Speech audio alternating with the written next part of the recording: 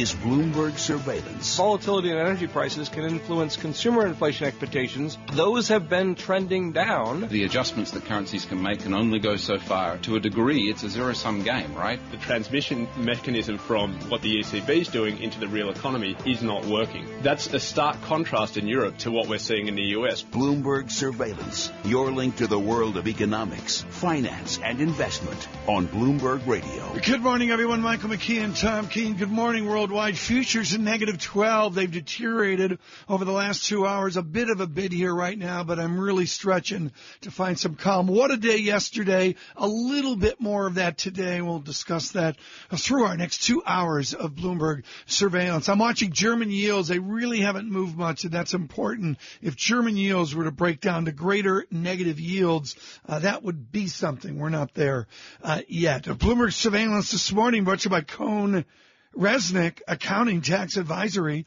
Regulatory changes can impact your business. See how the experts at Cohn Resnick can help you navigate these complexities. Find out more at cohnresnick.com. CohnReznick. And as I spell Cohn Resnick, Michael McKee, I can spell CLINTON, and even I can spell TRUMP. We had an election last night, Mike, or primaries. Yes. It's almost impossible to get it out. The Republicans look like they have nominated Donald Trump. Hillary Clinton has such a big delegate lead. Bernie Sanders won the Indiana primary yesterday, but doesn't get enough delegates to really change the narrative. Yeah. Chris Krueger joins from Guggenheim out of Vermont and also King's College London. Chris, good morning. Good morning. Was there any surprise yesterday, or did everybody get it right? Well, no, I think that the big surprise was that Ted Cruz dropped out of the race. Also that Bernie Sanders, won his 19th contest. This is his second big win in a Rust Belt state behind his upset win in Michigan.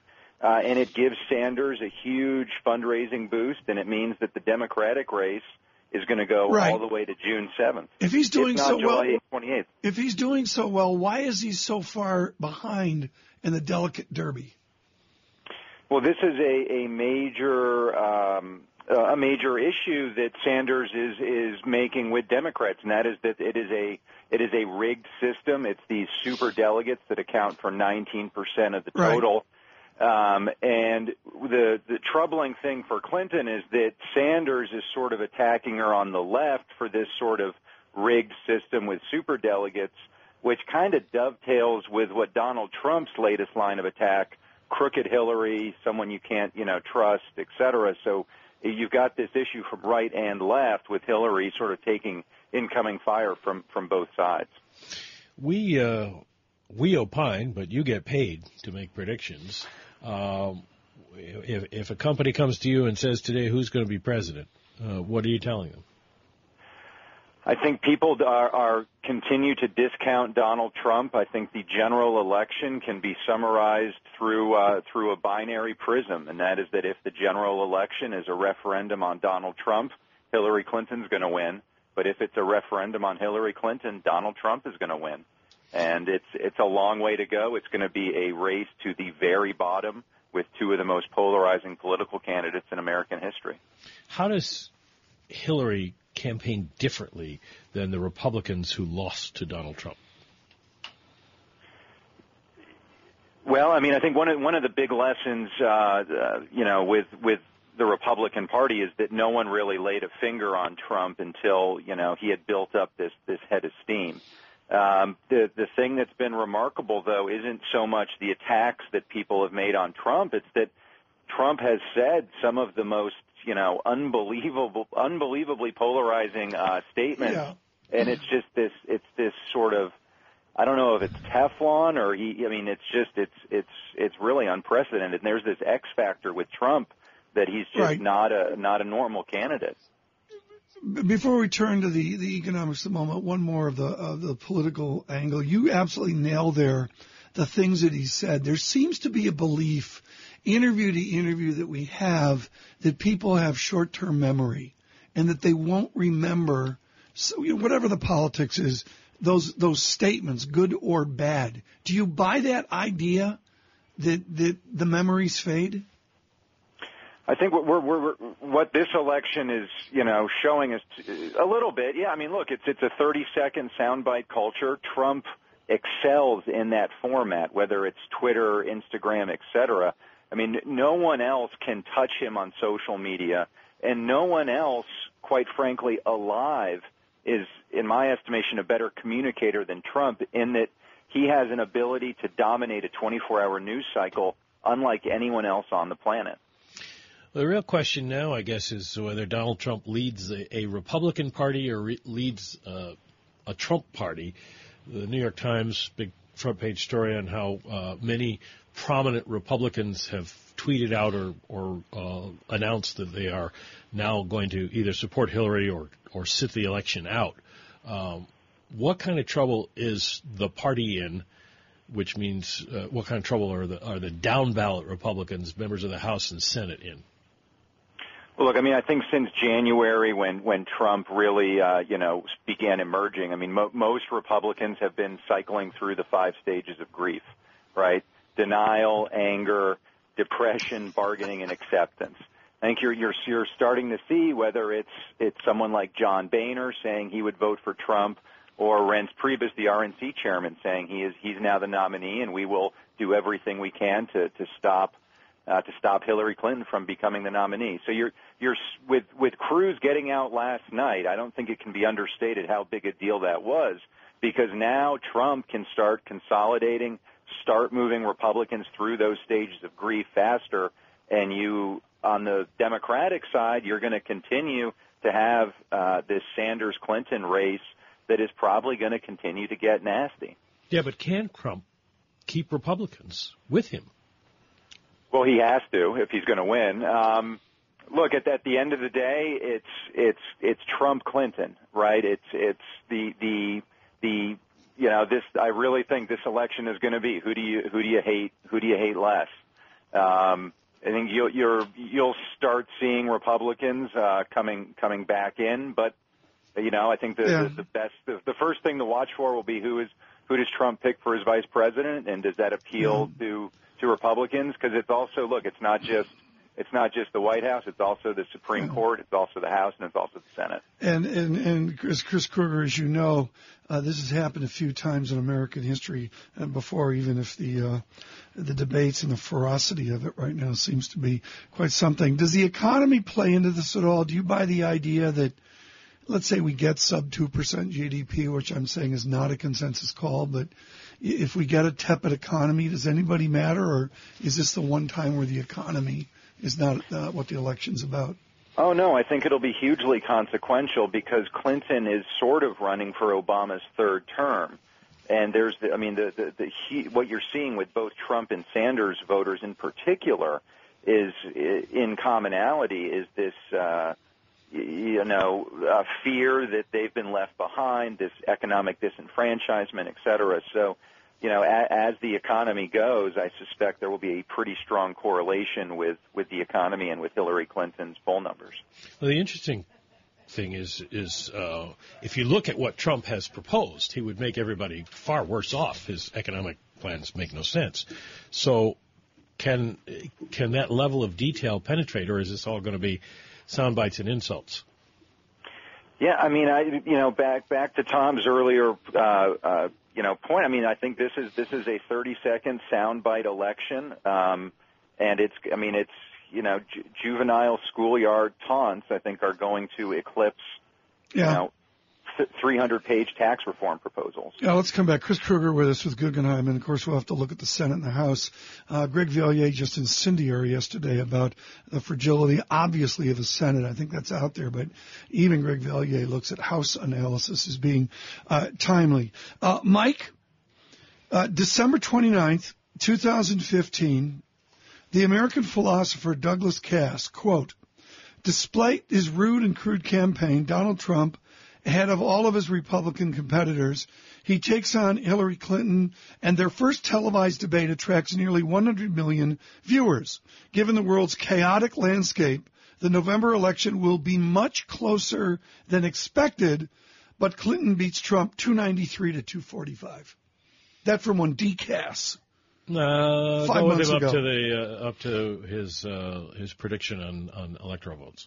Yeah, well, we'll see. But there it is, and there's been some people. Marty Schenker of Bloomberg News, again, like Mr. Cass, way out front on respect and cred for the outlook that Mr. Trump maybe would garner majorities in selected elections. A few, but I think there's a lot of fear among analysts. Yeah. They were wrong before. They don't want to be wrong again. Yeah, I don't disagree with that. I think that this morning is important as we see Senator Cruz step aside. Michael Barr will have much more of that in New York and your news around the world as well. Futures negative 11. Dow futures negative 80. The yield 1.80%. All right, let's check in with Michael Barr now and get the latest world and national headlines. Michael? Mike, Tom, thank you very much. And as you mentioned, it looks like a Donald Trump-Hillary Clinton showdown in the general presidential election in November. Trump won the Indiana Republican primary yesterday. His main opponent, Ted Cruz, quit the race, giving Trump a clear path. Bernie Sanders beat Clinton in the Democratic primary, but she has a large delegate lead. The White House says President Barack Obama's visit to Flint, Michigan today is focused not on accountability, but support and making sure the response to the lead-contaminated water crisis continues. The president plans to meet with Michigan Governor Rick Snyder, get a briefing on the federal response, hear from residents, and speak at a local high school. Global news, 24 hours a day, powered by our 2,400 journalists in more than 150 news bureaus from around the world. I'm Michael Barr. Mike, Tom? Michael, thanks so much. The euro 115 exactly, 1.1500, churning, as I've said a number of times this morning, flighty. Was that an adjective or an adverb, Mike? Flighty. It's a flighty FX market. Bloomberg surveillance. Well, it's going to be an interesting presidential campaign, but what does the campaign and what do the nominees mean down the ballot for House and Senate? We'll talk with Chris Krueger of Guggenheim here on Surveillance. Global business news 24 hours a day at Bloomberg.com, the Radio Plus mobile app, and on your radio. This is a Bloomberg Business Flash. And I'm Karen Moscow. Let's go to the first word breaking news desk for today's morning call. Here's Bill Maloney. Good morning, Bill. Good morning, Karen. Futures have pared some of their losses but remain under pressure. Dow futures currently lower by 89 points. S&P's dropped 12, and Nasdaq futures fall by 30. The U.S. 10 yield falls to 1.78% after the ADP employment change data. And main European markets are also lower, led by 1.3% declines in the UK. On the U.S. economic front at 8:30, trade balance and non-farm productivity. At 9:45, market U.S. services PMI. And at 10 o'clock, ISM non-manufacturing, factory orders, and durable goods orders. After the bell last night, Avis sees 2016 revenue up 3 to 5%.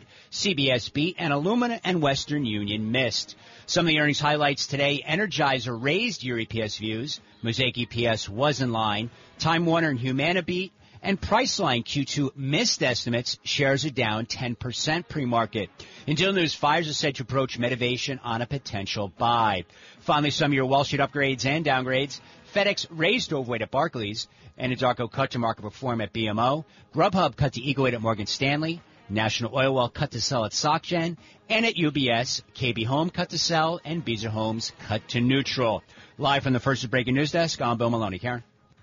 All right, thanks, Bill. And just to give you more on those ADP numbers, the ADP Research Institute said U.S. firms added 156,000 jobs in April, and economists were looking for a report of 195,000. To hear live breaking news over your Bloomberg, type Squawk Go on your terminal. That's SQUAWK Go. That's a Bloomberg Business Flash. Tom and Mike. Karen, thanks so much. Bloomberg Surveillance this morning brought to you by Invesco. Factor-based strategies can help investors focus on high quality, low volatility, and more. Learn more at Invesco.com/high conviction. Well, Mike, it moved the market. I mean, the least you can say is yields with a vengeance come in 1.7752 on the 10-year. Yeah, 2 basis point move there. About 2 basis points for the 5-year at 1.23. The issue, of course, is always what does ADP really tell you about what's happening on Friday with the jobs report? Mark Zandi of Moody's, who puts together this report for ADP, says the job market appears to have stumbled in April with weakness across most sectors. Whether we see that in the month is going to be interesting, because this was a month when we saw the lowest jobless claims numbers since the Nixon administration. Yeah, and the lethargy or stability within the job economy, non-farm payrolls, 3-month moving average 209,000, 6-month moving average 246,000, and right on top of it, the 1-year moving average 234,000. It has been almost trendless for 3 years.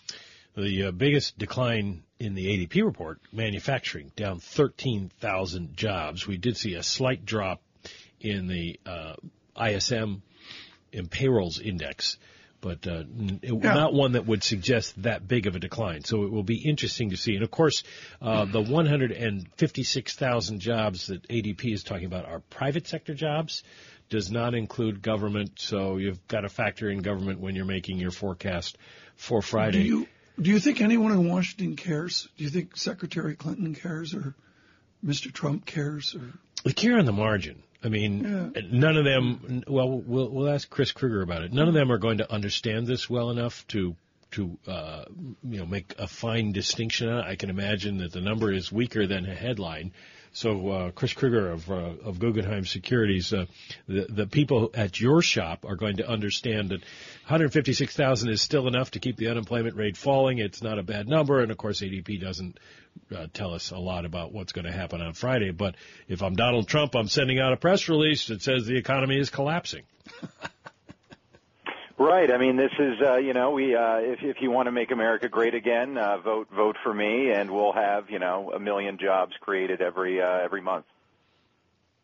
Well, the issue is then, how do you sell?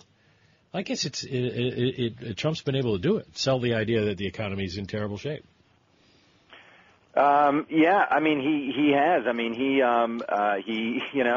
through the social media avenues that he just dominates. I think everyone knows what his message is. For good or bad, it's the hat, it's the branding, it's everything. Versus Clinton's message, which I'm not sure what it is. It's sort of this kind of muddled. I'm not Trump, and this is Obama, and let's go for Obama's third term. And that, it's when you have someone with a very clear message versus someone who, is a little more wishy-washy. That's not a great place to be. Although the general election isn't for 6 months. Well, go ahead, Mike. We want to get to the question that Tom and I were posing before the break, because we only have a few minutes left here. What happens now in the races for the Senate and the House? Well, I mean, I think the one thing I think that we have a lot of conviction on at Guggenheim Securities is that whoever wins the White House is also going to win the Senate, and that's because you have this incredible correlation between the key battleground states in the Electoral College along with the key Senate races that will determine control. You have very few ticket splitters now, so whatever president, whoever wins Ohio is going to get that Senate race. Right now, the Senate is 54-46 Republican controlled. The map is gruesome for Republicans. They're defending 24 seats to the Democrats, 10 seats, none of which are terribly competitive. And of those 24, the Republicans have seven senators that are running for re-elect in states Obama carried twice. The employment number that we have, 143 million, almost 144 million Americans employed, the number is way, way up through the 8 years of President Obama, the campaign before I get into all that. Does the economy, again, really link into what we see? I think it's going to be a huge impact. I mean, this is a big criticism from a lot of Democrats is that the president, arguably the greatest campaigner of all time, with a pretty strong economy, a good story to tell, and no one's really telling that story, which is why you can have someone like Trump sort of come in and hammer the Make America Great Again. Now, this has been great, Chris Krueger. Thank you so much. He is with Guggenheim. Stay with us. Bloomberg Surveillance. Coming up, though, with all due respect, highlight brought to you by Land Rover. If it's in your nature to cast off the everyday and seek adventure, the Discovery Sport was built to help your search. Visit Land Rover, tristate.com, or call 1-800-FIND-4WD for details. Land Rover, above and beyond.